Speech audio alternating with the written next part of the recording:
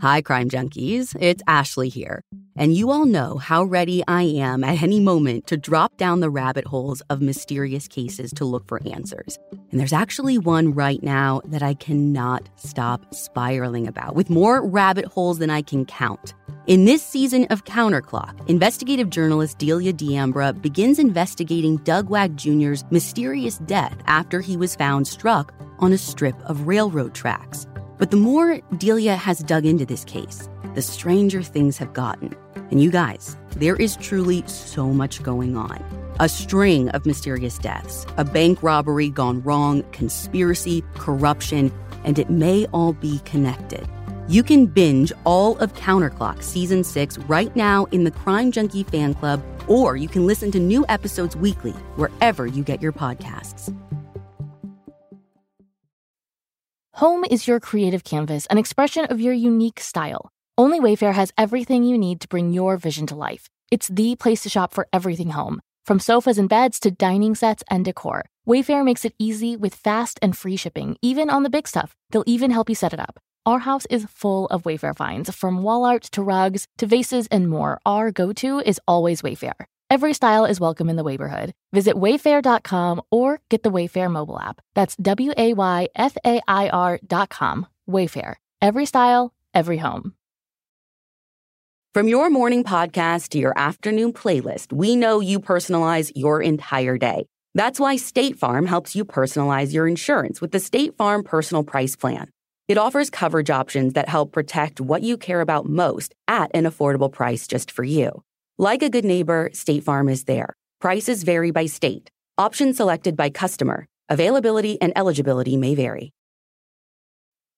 I love a sock drawer spring clean. I have almost cycled out of all my old socks and replaced them all with Bombas. I'm telling you, once you try a pair, you'll never look at socks the same way again. Their ankle socks are my favorite. It's either that or all of their no-show socks that are in my drawer. So get comfy this spring and give back with Bombas. Head over to bombas.com/crimejunkie and use code CRIMEJUNKIE for 20% off your first purchase. That's BOMBAS.com/crimejunkie and use code CRIMEJUNKIE at checkout.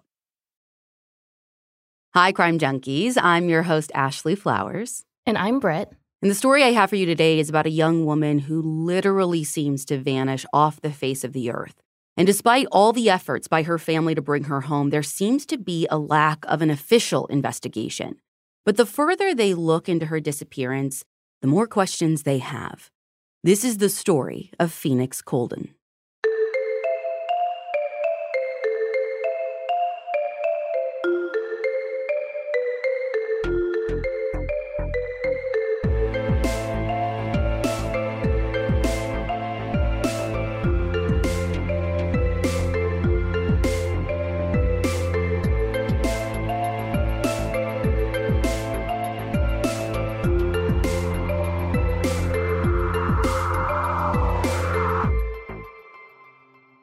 Goldia Coldon knows something bad has happened to her daughter. It is 1:30 in the morning, and her daughter Phoenix is always home by now, but she's not pulling into the driveway. She's not walking through the front door, and the house is silent.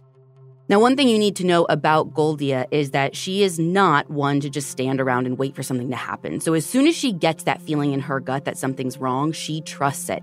She walks into the bedroom that she shares with her husband Lawrence and wakes him up. But Lawrence doesn't share her panic, at least not on the outside. He tries to calm Goldia down, saying Phoenix is going to be home soon, she's fine, everything's going to be okay. But even though Goldia trusts her husband more than anyone, she can't believe a word he's saying. She knows in her heart that something is wrong. Now, Phoenix is a responsible 23-year-old who knows that while she's living under her parents' roof and attending college, she is not supposed to stay out past 1:30 a.m., and she never has until now. So Goldia stays up, watching the clock slowly turn from 1:30 to 2:30 to 3:30, and Phoenix still isn't home. And by the next day, both Goldia and Lawrence are beside themselves with worry, and Goldia decides to call the police. But before she can, Lawrence tells her to just wait. Wait for what? Their kid didn't come home last night. Well, it's not that he doesn't want her to call or that he's not worried, because by this point, he for sure is. Basically, Goldia explains in an episode of Real Talk with Tamara that He was just under the impression that they had to wait between 24 and 48 hours before you could report someone missing. Shitty information strikes again. I know. But actually, that doesn't happen here because Goldia's like, I don't care if you have to wait. I'm calling and I'm reporting our daughter missing. An officer from St. Louis County shows up at their house in the northern part of St. Louis later that day and asks them all the standard questions: name, physical description, age, all of it. But before the Coldens can even get around to telling the officer what had happened, the important information, he stops them as soon as they tell him her birthday. He doesn't think she's missing because she's an adult. That's exactly what he says, just like so many other cases we've covered. But Goldia does not budge. She says, you don't know my daughter, you don't know our family, and this isn't right. So the officer's like, okay, you know what? Let me go run her license plate, make sure that her vehicle, which is this 1998 Chevy Blazer, hasn't shown up anywhere. So he steps out, leaving Goldia and Lawrence waiting with bated breath, thinking back on the day before and the last time that they had seen their daughter, wondering if there were any red flags. But the day before had been entirely normal. It was December 18th, 2011, a Sunday, so Goldia and Phoenix had gone to church in the morning. Jill Cedarstrom reported for Oxygen that they had stopped by the store after that and headed home at around 2 p.m. The last time either of them had seen her had been around 3 p.m. Lawrence was in the living room and Phoenix had walked past him out the front door and sat in her SUV, which actually isn't entirely unusual. Usually she would go sit out there to talk on the phone to get a bit of privacy. I totally get that. But after a few minutes, Lawrence saw her pull out of the driveway. Again, not really any cause for concern. He just assumed that she was going to go to the store or something. But then she just never came back. When the officer comes back in, he informs the Coldens that he ran her license plate but didn't get a hit. Now, I'm not sure if they're able to file an official missing persons report, but even if they are, it becomes pretty clear that the police aren't going to offer any help. The officer is convinced that she just left on her own and she's eventually just going to show back up. And she hadn't left with a bag of stuff or anything, at least nothing that Lawrence saw, right? Right. The only thing missing is her purse, which makes sense because, again, she drove away, she was going somewhere. Right. But all of her clothes are still there, all of her personal belongings, everything is at the house. And as far as her parents know, she has a great life. She's in college, she has a good group of friends. So not only does leaving on her own not make sense for her personality, but there's also no physical evidence to back that up. But even though the police aren't much help, the Coldens aren't just going to sit around and wait for Phoenix to come home. They make and distribute their own flyers. They call local hospitals just in case she was in an accident. Goldia even calls every local news station she can think of, begging them to cover Phoenix's case just to get her face out there because she knows how important it is for the public to be looking out for her. But she is essentially ignored. Call after call gets the same response, and no one wants to cover Phoenix's story. That is, except for one woman, a local reporter named Chandrea Thomas, who works for Fox 2. She hears about the Colden struggle to get any coverage for Phoenix, and she pushes to report on the story herself at her news station. Now, she's appalled not only by the police's dismissal of the case, but also just the lack of coverage. I mean, here is a young, successful, hardworking young woman who literally disappears into thin air, and no one is talking about her. But both Chandrea and the Coldens think that they know why. It is because Phoenix is Black. In an article for St. Louis Post-Dispatch by Marlon A. Walker, Goldia says they're able to get some coverage, but nothing close to cases like Natalee Holloway, for instance. But it's not just the media or the police or the institutions they're used to seeing this from. What's wild about Phoenix's case is that it is a grind to even get Phoenix's own friends to help. I mean, Goldia is shocked by how many of Phoenix's friends just kind of drop off and don't seem to care. Yeah, I'm always shocked when I hear stuff like that, too. I mean, I've literally already had you search my house when I thought Justin was missing. For 5 minutes, the second you thought he was gone. Yeah. If something happened to you, it's oh, well, would not be it. Honestly, this Crime Junkie feed would just be episodes titled Missing Ashley Flowers. I literally thought about that. If anyone I ever knew went missing, I was every Audio Chuck show would just become about that case. Now, fortunately, there are a few friends who set up and offer some helpful information, and the Coldens learned that they might not have known their daughter as well as they thought they did. For example, a few days after she went missing, Goldia is kind of doing her thing, making some calls, and she's actually speaking to one of Phoenix's friends. And the friend mentions Phoenix's boyfriend, a boyfriend that Goldia and Lawrence didn't know about. So Goldie is obviously shocked by this, and she asks if the boyfriend would know where Phoenix is. And the friend is like, I mean, yeah, if anybody would, he would. These friends, how are they not shouting this from the rooftops on day one? Yeah. Not like, oh yeah, maybe ask this person she had this significant relationship with. Again, if you go missing, the first episode of Missing Ashley Flowers would just be me being like, Eric did it, right? You're like fully feeding into like the husband always did it thing. It's probably not Eric. But I think that this is like the tip of the iceberg of them discovering that they maybe don't know everything about their daughter, right? And I think that maybe goes into her friendships. Maybe the people they thought were her close group of friends aren't. I don't know the full dynamic. Right. And I also don't know how exactly this call went down. So maybe there was more urgency, but I don't know. To me, it just seems like someone should have let them know sooner. But this is what I was meaning about these friends, even the ones who are helping. It's just kind of like this, oh, by the way kind of thing. So anyways, this friend does agree to call the boyfriend and see if he knows anything. And a few days go by before Goldia hears back. Days? Yeah. Where is the urgency? I know, this is painful. But when they finally call back, they say that they talked to the boyfriend and he said he doesn't know anything. I'm sorry. This is all too weird. This is after days have gone by. Mm-hmm. I'm not buying it. Yeah, neither is Goldia. So she asked the friend, well, do you believe him? And the friend's like, no, not one bit. I mean, that's all I'd need to hear. Let's go talk to him, see what he knows, everything. Yeah, well, hold on, because there's more.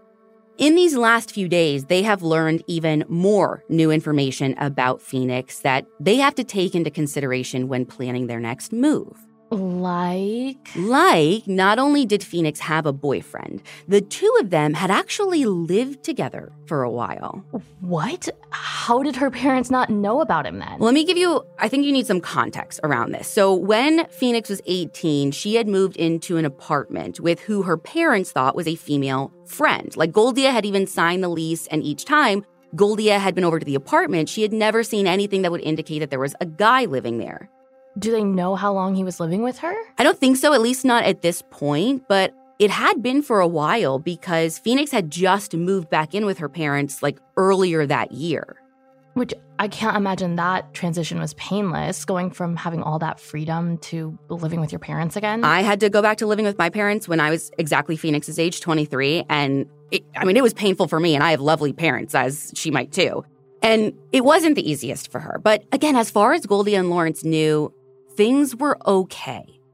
But the more they're uncovering about Phoenix, the more they start to question literally everything in her life. Because in addition to the boyfriend and the living arrangements before, they also find out that she actually hadn't enrolled in classes for the fall semester.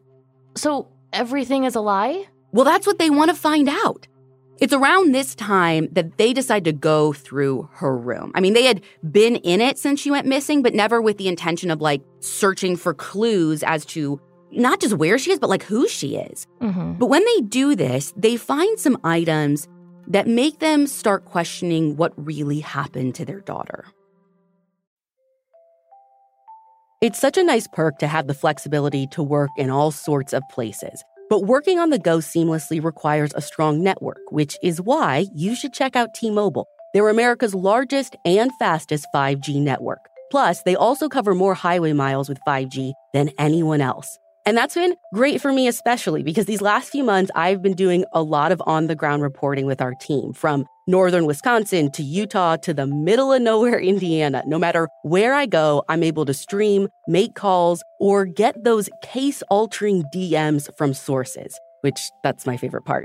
With T-Mobile, you'll be covered in more places with the 5G speed you need for your life on the go. Find out more at T-Mobile.com/network today. Coverage not available in some areas. Fastest based on median overall combined 5G speeds according to analysis by Ookla of Speed Test Intelligence Data Q3 2023. See 5G device coverage and access details at T-Mobile.com.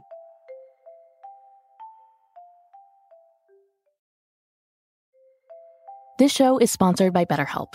If you're anything like me, when you have something weighing on your mind that's taking up time and energy, the best thing you can do is to talk about it. But sometimes that's also one of the hardest things to do too.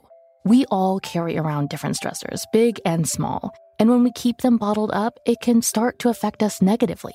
Therapy is a safe space to get things off your chest and to figure out how to work through whatever's weighing you down. If you're thinking of starting therapy, give BetterHelp a try. It's entirely online, designed to be convenient, flexible, and suited to your schedule. Just fill out a brief questionnaire to get matched with a licensed therapist and switch therapists at any time for no additional charge. Get it off your chest with BetterHelp. Visit BetterHelp.com/CrimeJunkie today to get 10% off your first month. That's BetterHelp, HELP.com/CrimeJunkie. First, they find one of her boyfriend's business cards with his phone number on it. And this is a big deal. Wait, why? I mean, didn't the friend have his number? They called him and talked to him. Here's the thing. So from what I can tell, the friend did have the number. The friend did call him, but the Coldens didn't have his number. So I don't know if the friend, just didn't think to pass it along, then they couldn't get a hold of them, or wouldn't pass it along, or what. But from what I can tell, this is the first time that they're seeing his number anywhere. So anyways, this is huge because back in 2011, when you got your phone bill, you could see every number who called you and every number that you called. So they take a look at their phone bill specifically for the last few days before Phoenix went missing, and his number shows up multiple times. The day before she went missing, that was December 17th, they had a phone call that lasted 116 minutes from 11 p.m. to almost 1 o'clock in the morning. And then the day she went missing, they had talked twice, once for 6 minutes and once for just a single minute. And actually, that 1-minute conversation is the last number that she called on that phone. Could that be the call she took from the driveway? Or is this later, after she left? Actually, neither. This last call happened an hour before she left the driveway. How is this the last call if it's before the call she made in the driveway? So that's the thing. We actually don't know if she made a call in the driveway. So the thing that her dad said is when she went to her SUV, he said it was normal because she would often take calls, not that he saw her taking a call. So as far as we know, no call necessarily was made. Okay. Are the police aware of any of this? Because if he's the last person she talked to, it seems like he's the person they should be looking at, right? Well, no. I mean, as far as I can tell, the police aren't looking at anyone. So they're definitely not starting with him. Now, the phone records are not the only thing that they find suspicious because tucked into the pages of a notebook in her room, they also find a piece of paper with this hastily scribbled note. Now, they can tell it's written by Phoenix, but from what Goldia can tell, it's seemingly something that someone said to her. Now, I don't know exactly what the note says, verbatim, or even what it's written on. All I have are, that it's a piece of paper dated for the day she went missing, and I just have this summary that Goldia gave on that episode of Real Talk with Tamara that I mentioned earlier. And what Goldia said on that show was, quote, "We think you need to make up your mind about what you're going to do before 2012, or else I'm going to have to show you what I can do about your parents." End quote. That's a threat. That's what Goldia ends up thinking too. Well, and also, who is we? I have no idea. Again, Goldia is paraphrasing there, not verbatim what the note says. So I don't know if it actually was a we or an I or whatever, but whoever said that clearly wanted Phoenix to make a decision about something, and it does seem like they're threatening her, but her parents don't know what the decision would need to be about. Now, after they find the note, the Coldens keep searching for Phoenix in whatever way they can, but they just keep hitting dead ends. That is until 2 weeks later, when they learn that her car has been found. Where did they finally find it? Well, that's the thing. It has been sitting at an impound lot in East St. Louis since the day she went missing. I'm confused. Same. The police ran her plates the day she went missing. Bingo. Why didn't it show up in their system till now? Well, for a second, you got to slow down because, yes, police ran the plates the day she went missing and they found nothing. But right now, it's actually not the police who find her car. So get this. On January 1st, Goldia gets a call from this family friend. This is somebody who had heard Phoenix is missing, and they basically just are calling to see if what they heard is true. Now, whoever this person is, once Goldia confirms that, yes, my daughter's missing, this family friend says, okay, I'm going to do some digging.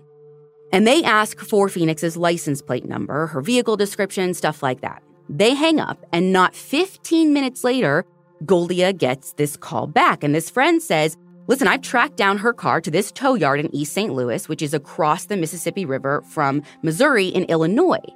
15 minutes? It took them 15 minutes to find the car, while police have been doing what exactly all this time? And that's the question, isn't it?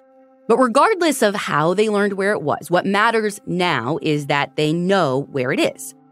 So the Coldens pass this information on to the St. Louis County Police, who head to the impound lot and start processing the car.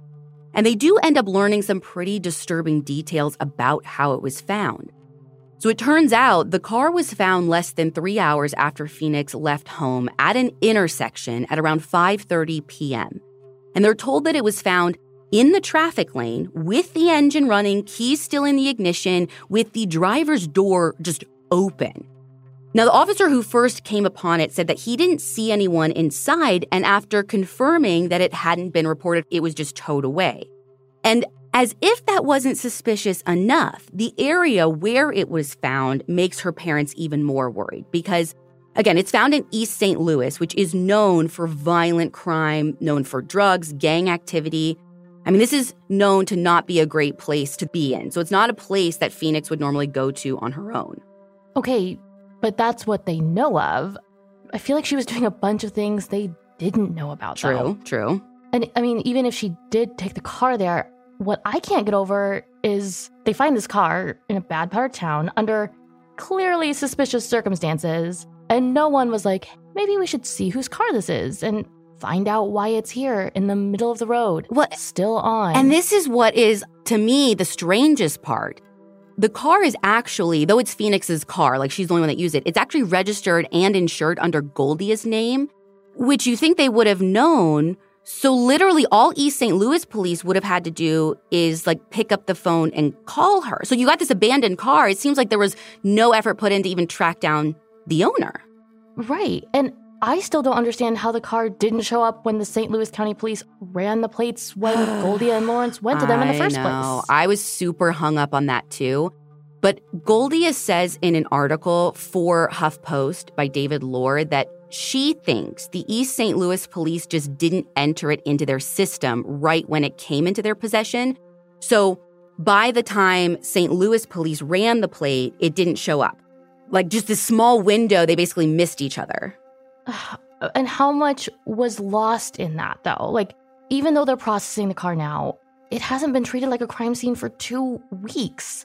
Who knows what evidence was in there that might be contaminated or degraded by now? I mean, I think it depends on who you ask, because police would say that nothing was lost in those 2 weeks, because when the car is finished being processed, the police tell the Coldens that there wasn't anything in it, like it was empty, no items, no fingerprints, nothing.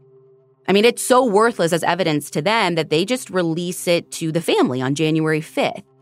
So when they release it, Goldia and Lawrence head over to the lot to get it. And I kid you not, as soon as they open the door, the first thing they see are Phoenix's reading glasses, like sitting right there. Bullshit, there's nothing in the car. And the glasses aren't even all, like there's a tote bag. Her purse is there. There's a scarf, 2 short-sleeve T-shirts, an extra pair of shoes that she kept in the car. There's a bracelet, some earrings. I mean, her insurance card. The list goes on and on. If all of that is nothing, what is actually nothing to them? Right? I don't know. Okay, so all of this is still in the car, and the police just collect none of it. None of it. Nothing. This is what I'm saying. Like, to them, they're like, oh, the 2 weeks, you know. And again, there might have been more. Who knows what happened in those 2 weeks? But they think everything in there is useless. Especially, again, to me, you didn't even look at her purse. Were you even looking at the right car? I'm so confused. Right. But even after all of that frustration and negligence, it seems like the investigation is finally starting to take off. Goldia says in another episode of Real Talk with Tamara that after the car is found, police bring in cadaver dogs to search the area around where it was found. They also check her bank and her phone records, actually starting to investigate Phoenix's disappearance. Yeah. And the police confirm that her bank account hasn't been accessed and her phone hasn't been used since she went missing. And there was nothing suspicious from when or where the phone stopped being used? Well, again, so based on the phone bill, we know that last call that she made was that 1-minute call I mentioned earlier, but police have never said if she was texting on it or anything afterwards. And I couldn't find, where it stopped transmitting or died or anything like that. Mm-hmm. Now, they, at this point, also finally interviewed the boyfriend, who they end up clearing, so he's a dead end. This is when the Black in Missing Foundation steps in and helps the Coldens get some national coverage for the case. And once Phoenix's name is out there, tips do start coming in. For instance, there is one where someone contacts investigators and says that they think they saw Phoenix at a bus stop there in St. Louis. And wouldn't you know it, when they go to check it out, there is surveillance footage. So they take a look, and there is a woman who bears a striking resemblance to Phoenix, to the point where investigators think that they found her. So they take some of the images to her parents just to be sure, and they say it wasn't her. But despite that disappointment, the Coldens keep pushing forward.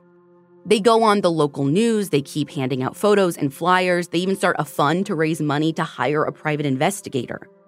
And Lawrence even leads searches of their own around where her car was found. But time after time, they come up with nothing.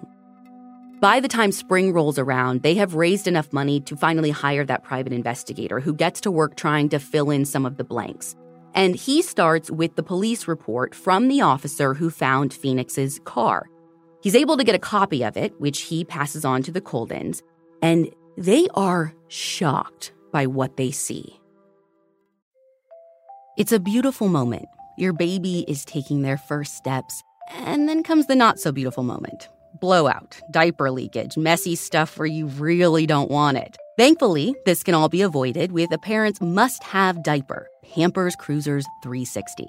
Pampers Cruisers 360 have up to 100% leak-free fit. The blowout barrier in the back helps prevent leaks, no matter how active, on the go, or wild your baby moves. Josie pretty much skipped crawling, and the girl is now full-on running, and Pampers Cruisers 360 has saved me from some very massive, messy situations. So as soon as your baby starts standing or walking, get them in Pampers Cruisers 360. Because unlike other diapers, there are no diaper tabs. Instead, they have a stretchy 360-degree waistband that you can pull on so easily. Add Pampers Cruisers 360 and Free and Gentle wipes to your cart, or pick them up at your local grocery store or big box store. For trusted protection, trust Pampers, the #1 pediatrician recommended brand. The only acceptable reason to interrupt a podcast? Your dog. Take a minute now to pet your dog while you learn all about Bark, the company dedicated to making dogs happy. Every month, BarkBox designs and delivers a whole new collection of toys and treats just for your best bud. Every toy is tailored to your pup's size and playstyle. From squeaky plush toys from BarkBox to ultra-tough, durable ones from Super Chewer. Our dog Birdie is a huge toy girly. She is surprisingly gentle for the most part, but is also a pretty intense chewer. So she'll delicately pick up her new toys from BarkBox, then deliver them to a safe place where she can attempt to destroy them. But these are Super Chewer toys. They're no joke. Every treat is made with yummy, healthy, all-natural ingredients like pumpkin and sweet potato, and each box is inspired by a new theme and comes with fun surprises for you and your dog. Birdie literally sniffs out the Bark box when it arrives and follows it around until we open it up and let her check it out. For a limited time, they'll double your first box of goodies for free. To get your free upgrade, go to barkbox.com/crimejunkie.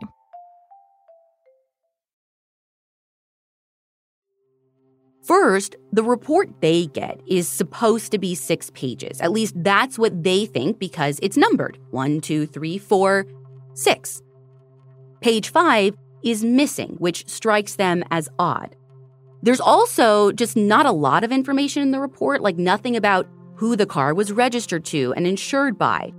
And finally, on one of the first pages, there's this line that says victim, where the officer can write if there is someone in the car or around the car, hurt, whatever. And in that line, in that victim line, is written adult female. How would he know that if Phoenix wasn't with the car? Exactly. It is bizarre. And they don't get an explanation for it either. So the report just ends up furthering the rift between the East St. Louis PD and the Coldens. Yeah, I'm on the Colden side here. It's not adding up, and if you don't have answers for why, then you're part of the problem. Same. Now, tips are still coming in to both police and the Coldens themselves, and one of them does grab their attention. This man from Texas calls them and says that he knows where Phoenix is. He says she's alive, she's in Texas, and he can point them to exactly where she's staying. Now, based on their conversation, the Coldens are convinced that this guy is legit. I mean, he gives them details that seem really convincing. And so they spare no expense traveling to Texas to get their daughter and bring her home. And mind you, already they have spent a lot of money in their search for Phoenix. I mean, their life savings are all but gone. But to them, this is all worth it to get their daughter back. Yeah. But when they travel to Texas, they are devastated to learn that the man they talked to was lying. Phoenix isn't there. And even though that's the most heartbreaking part of this, it doesn't even end there. Because a HuffPost article by David Lohr reports that the trip puts them dangerously close to losing their home. Now, they contact police to try and report this guy and have him arrested, but the authorities tell them that they actually can't do anything. Because he contacted the Coldens and not police, he hasn't hindered their investigation, so apparently there's nothing they can do. Now, the Coldens are able to end up selling their house, which helps them avoid foreclosure, but their financial situation stays dire. All because this random man wanted attention or, I don't know, whatever his motive was. What is wrong with people? I know. I will never understand the reasoning behind shit like that. Yeah. So it is back to square one. So did they ever have any theories about where she is? Like, I know they had the boyfriend theory for a while, but after that was ruled out, what else were they working on? Well, I mean, there's still the theory, I think, in police's mind that she left on her own, which her parents both adamantly deny, especially since she didn't take any of her personal belongings. Mm-hmm. But there is also a second theory that she was met with foul play, specifically that she was abducted and trafficked.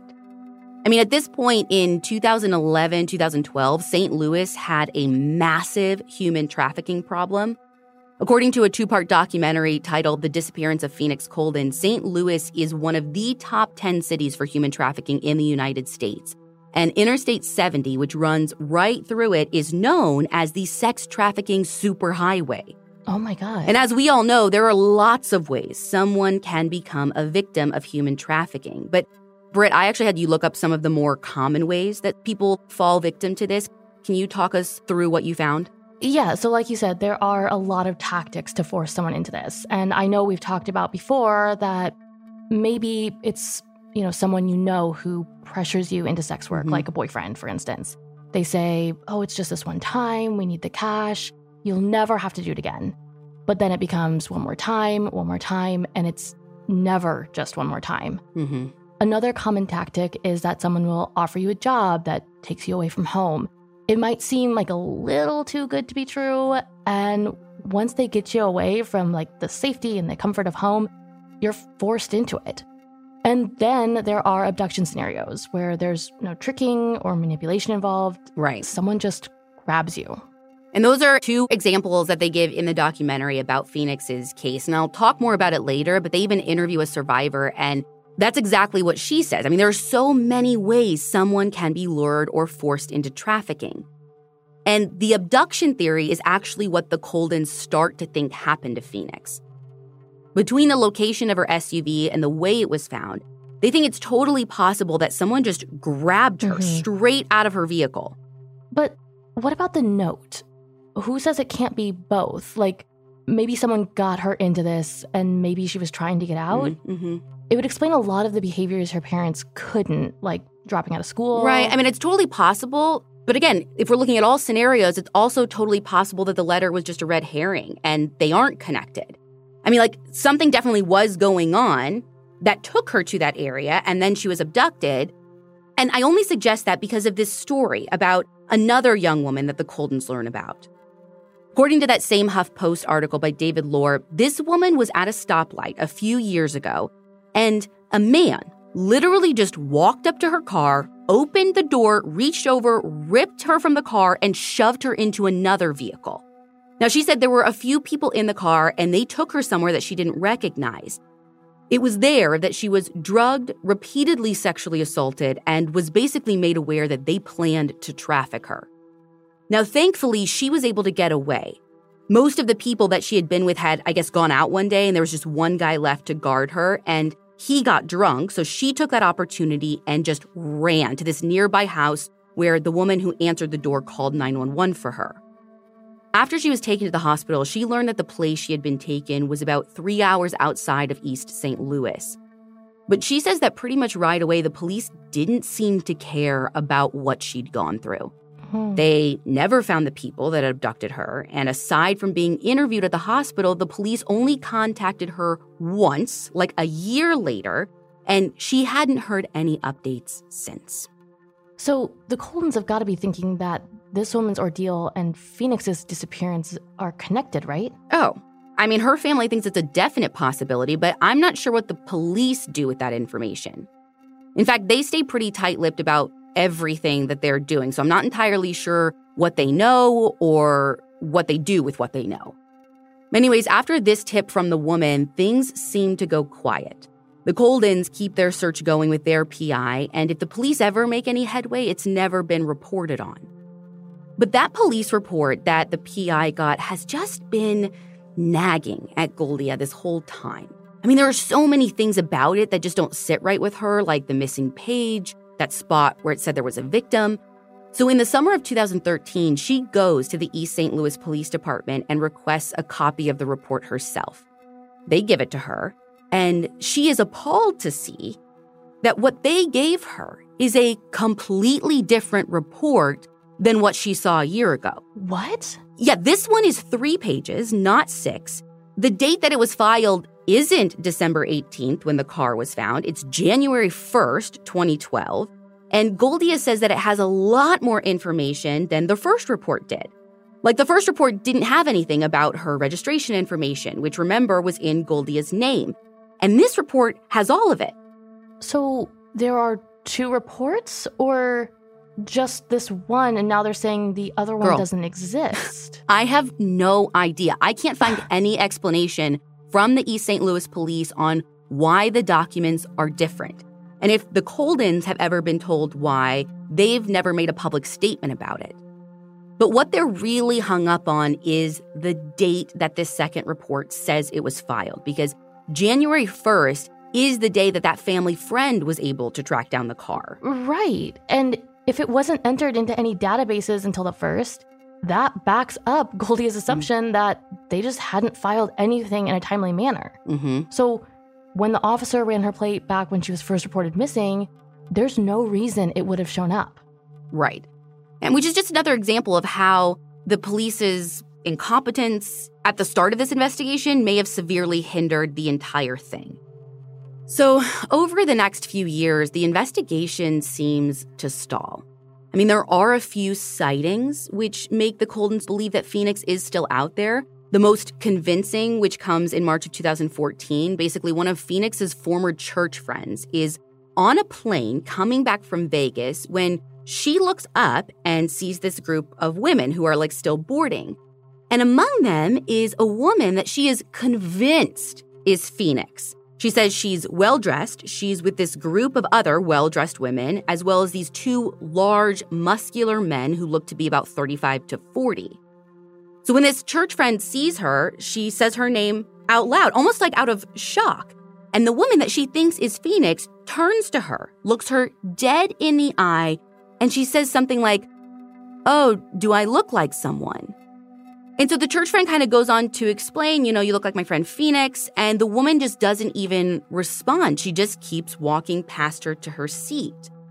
Now, as soon as the plane lands, the church friend goes to the airport officials to report what she saw, and police end up being called, and they search the entire airport, but they're never able to track this woman down or even confirm if it really was Phoenix. I feel like this fits with the trafficking theory. I mean, if she's traveling with a group, including these 2 men. I mean, it's suspicious, right? And the fact that it's this church friend, to me, it feels a little less random. I don't think they would have mistaken her identity. They'd known each other for years. So I don't know. It just seems so legit. It seems to carry more weight for some reason. Yeah. Now, after this sighting, Goldia and Lawrence keep trying to push to get Phoenix's case solved, but as the years pass, it seems like everyone has forgotten about Phoenix. Everyone but Chandrea Thomas, that reporter I mentioned earlier. She's actually never forgotten about the Coldens and the search for their daughter, even though reporting on her case is all but stopped. So she actually starts working with Oxygen True Crime to produce that documentary on Phoenix's case that I've talked about. She teams up with this man named Joe Delia, who's worked for the FBI, the DEA, and he was actually part of a task force that busted one of the largest child sex trafficking rings in the U.S. The two of them together start digging into Phoenix's past for this documentary, and slowly but surely, they start to unearth even more information that had never been made public before. There's nothing better than getting away with the family for a much-needed break. And when it comes to travel, every family has a happy place. Whether it's a 5-star resort with a kids club or an all-inclusive spot by the beach. Wherever your happy place is, Priceline wants to help get you and your family there more often. And thanks to Priceline's family-friendly options, you can save up to 60% on family-friendly hotels. You can even sort by room type, amenities like pools, and get access to deals you can't find anywhere else. With Priceline, you never have to miss a trip. Don't let prices get in the way of that family trip you've got your eye on. Priceline truly has deals you can't find anywhere else. I have used Priceline for a long time now, for personal trips, for just trips for our family, even group trips. Like every year, my husband and his siblings plan a big trip where we all go somewhere together, and we live literally all over the continent. So I love having Priceline in my back pocket to make sure we all get everything we want out of our family reunion trip, especially when it comes to where we're all staying. So download the Priceline app today and save up to 60% off family-friendly hotels and go to your happy price with Priceline.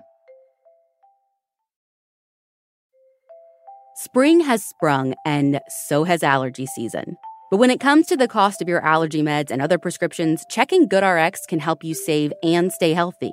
GoodRx is the free, fast, and easy way to find the prescriptions you need at a lower price. With GoodRx, you can instantly find discounts, compare prices, and save up to 80% at the pharmacy. GoodRx is accepted at all major pharmacies in your neighborhood, including CVS, Walgreens, Rite Aid, Vons, Walmart, Sam's Club, and many more.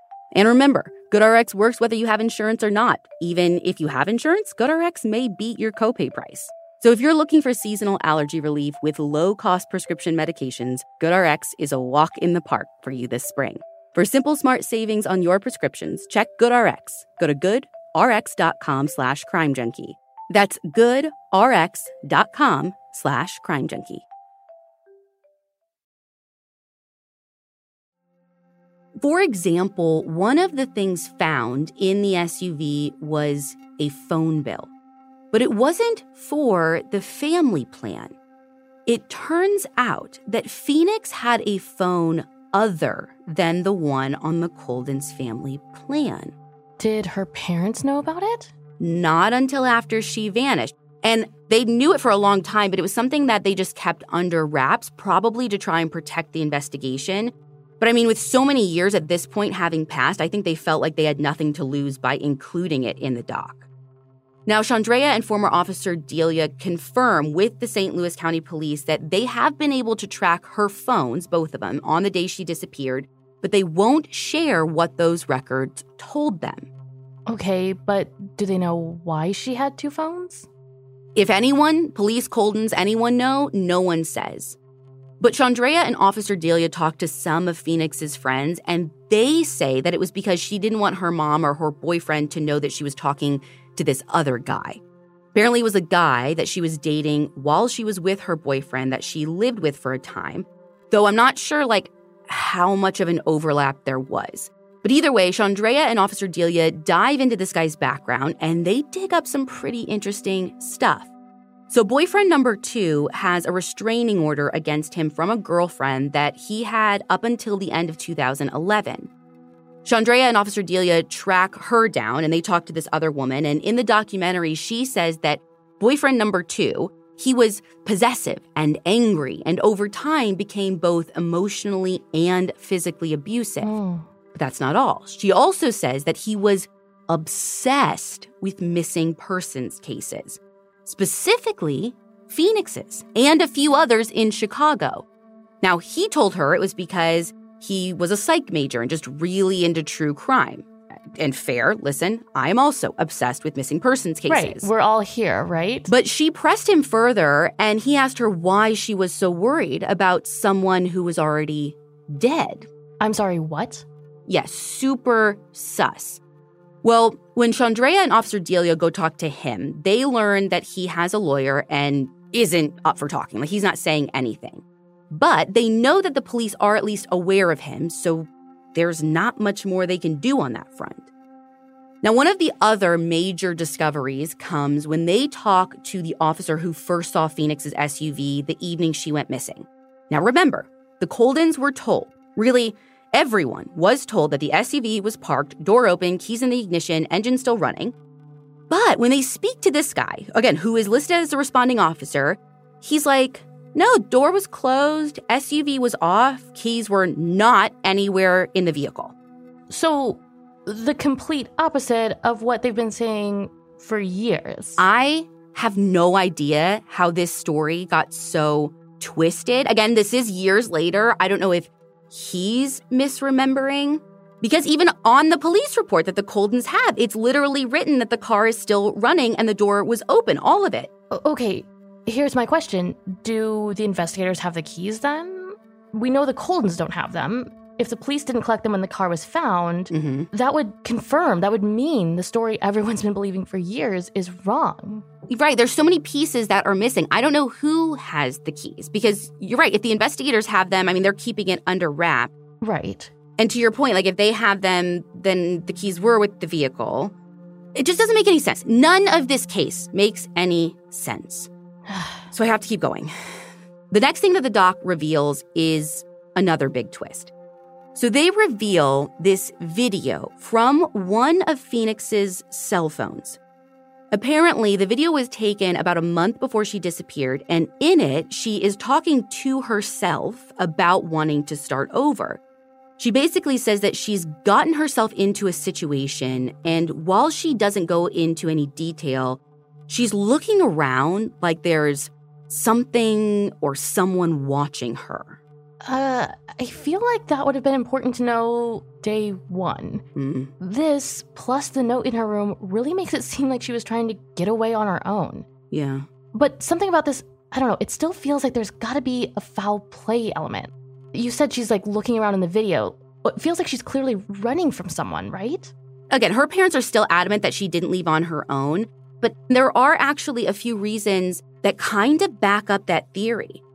Her friends tell Chandrea and Officer Delia that Goldia and Lawrence are pretty strict and that ever since she moved home, she had been having a really rough time getting used to not having that freedom that she had in the past. But it goes beyond that. One of her friends mentions getting in an argument with Phoenix a few days before she disappeared, in which Phoenix threatened to pack and leave. Okay, what if it's all of it? Like, she could have run away, but also have been trafficked if whoever she ran away to was shady. I really think trafficking could be involved in some way.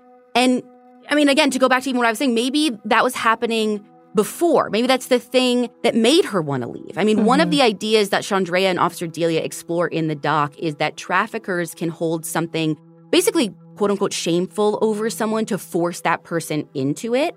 So maybe she had done something that she felt her parents wouldn't approve of, or again, she just felt a lot of shame over whether she should have or not. And whoever she was with knew that and used that against her. Though, I will say that the Coldens PI doesn't really buy into that theory. As far as I can tell, he doesn't work for them anymore, and he tells Chandrea and Officer Delia that after everything he's learned, he thinks Phoenix ran away on her own. He says the human trafficking theory is unlikely because she had a support system around her. Even if her parents were strict, she had friends. Now, could she have gotten lured away by something? Maybe, but he says that he's pretty convinced she left on her own to start a new life. Listen, if he has proof she did this on her own, by her own choosing, awesome. Great. Let's see it. But Ashley, people with support systems get trafficked all the time. I totally agree with you. This felt like a very old school mindset about trafficking. And again, I don't want what he's saying to get misinterpreted. I think this is some toxic misinformation that makes it so hard for people to spot trafficking. Because, again, we've said it before, it happens to people with great support systems. Sometimes those people go home to their families. Well, and on top of that, this is not way back in the day. Yes. She went missing in 2011. It is not that easy just to disappear into thin air. Well, actually, it's funny you should say that because for Phoenix, it actually might have been easier than for most people. Because in researching this case, I found out that she had 2 birth certificates. Okay, what are the odds of that, though? Why? I know. So the first one is from when she was born, and it has her mother's maiden name on it, which was Reeves. And then when Goldia married Lawrence and Phoenix was still a child, she changed it. But the Reeves birth certificate still exists. And theoretically, she could maybe use it to assume a new identity. So Chandrea and Officer Delia, they found this out as well. They decided to look into that idea just in case. And it might actually have some legs to it. They start looking into that name, and they find 4 people going by the name Phoenix Reeves. 3 can be discounted right away because they're able to determine that they're not Phoenix, or at least they're not the Phoenix they're looking for, right? But the 4th is interesting. They can't find a social security number for that name, no relatives, nothing. But there's records of someone going by the name Phoenix Reeves because it was associated with a place in Anchorage, Alaska from January of 2012 to June of 2012. Which is right after Phoenix Colden went missing. Now, the documentary follows Officer Delia as he actually goes to Alaska to see if he can track down this Phoenix. But as good of a lead as it seemed, he can't find her. I mean, he goes to the address, but the woman who lives there says that she's lived at the house since 2002. She's never rented to anyone. No one in the neighborhood recognizes Phoenix's photo either. So, I mean, this was promising, but it's like every other sighting. It seems like a dead end. Is there any other theory about where she could be? Any similar cases? Anything? The only other possible connection is the murder of a woman named Stacy English, which happened in Atlanta back in December of 2011. And Stacy's story goes that she'd gone missing after a family gathering, and her car was found the exact same way as Phoenix's was, or at least how we thought it was in the beginning, right? Like door unlocked, engine running. Anyway, Stacy's body was found on January 23rd of 2012 under a tree about a mile from her car. And while her death was eventually ruled as quote-unquote accidental, her family disagreed with the ruling. But that's really it. Over the last few years, there haven't been any possible sightings, at least none that have been reported on. But Goldia and Lawrence are still desperate for their daughter to come home. So, Phoenix, if you are out there somewhere and you happen to hear this, maybe you did leave on your own. You don't have to come back to your old life. I mean, you'd be 34 years old now. You can make your own decisions, but your parents are desperate to know what happened to you. You don't have to talk to them. You don't have to tell anyone where you are. There are ways to keep your location and identity secure, but they do miss you and they do love you. But if you didn't mean for this to happen, if you maybe trusted the wrong person or did something you aren't proud of, something that you think people will judge you for, there are resources out there that can help you get out of whatever situation you're in. You can call the Human Trafficking Hotline at 1-888-373-7888 for anonymous, immediate assistance. And that applies to anyone who feels like they might be in that situation. And if Phoenix isn't out there, or if this never makes it to her, then Crime Junkies finding Phoenix is up to you. If any of you know anything about the disappearance of Phoenix Colden, you can call the St. Louis County Police at 636-529-8210. Or you can submit a tip online to the St. Louis Regional Crime Stoppers at stlrcs.org.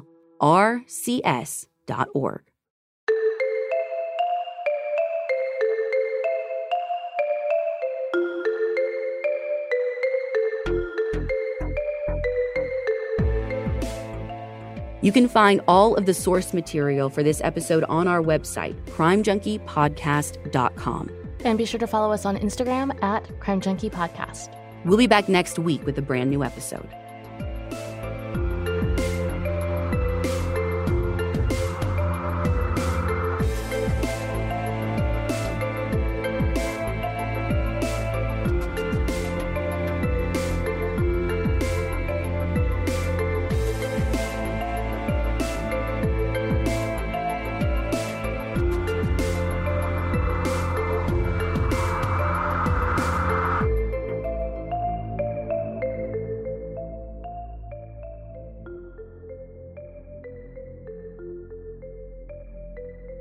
Crime Junkie is an Audio Chuck production.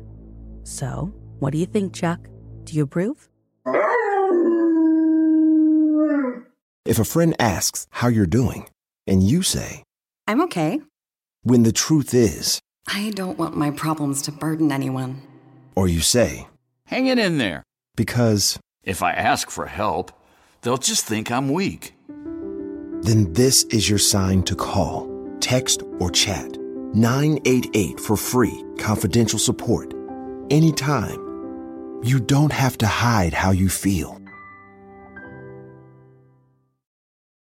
They say plants like music. Yeah, no, like really, they respond to the vibrations of it, which means that this playlist you're listening to, the plants are too. You know what else plants like? Organic soil from Miracle-Gro. It's made with all the best stuff like wood fiber and compost. Plus, it's OMRI certified organic, which officially means it's made with superior ingredients. And when you give your plants the stuff that makes them happy, they won't judge you on your iffy playlist. Hear that, plants? So go ahead and give them Miracle-Gro.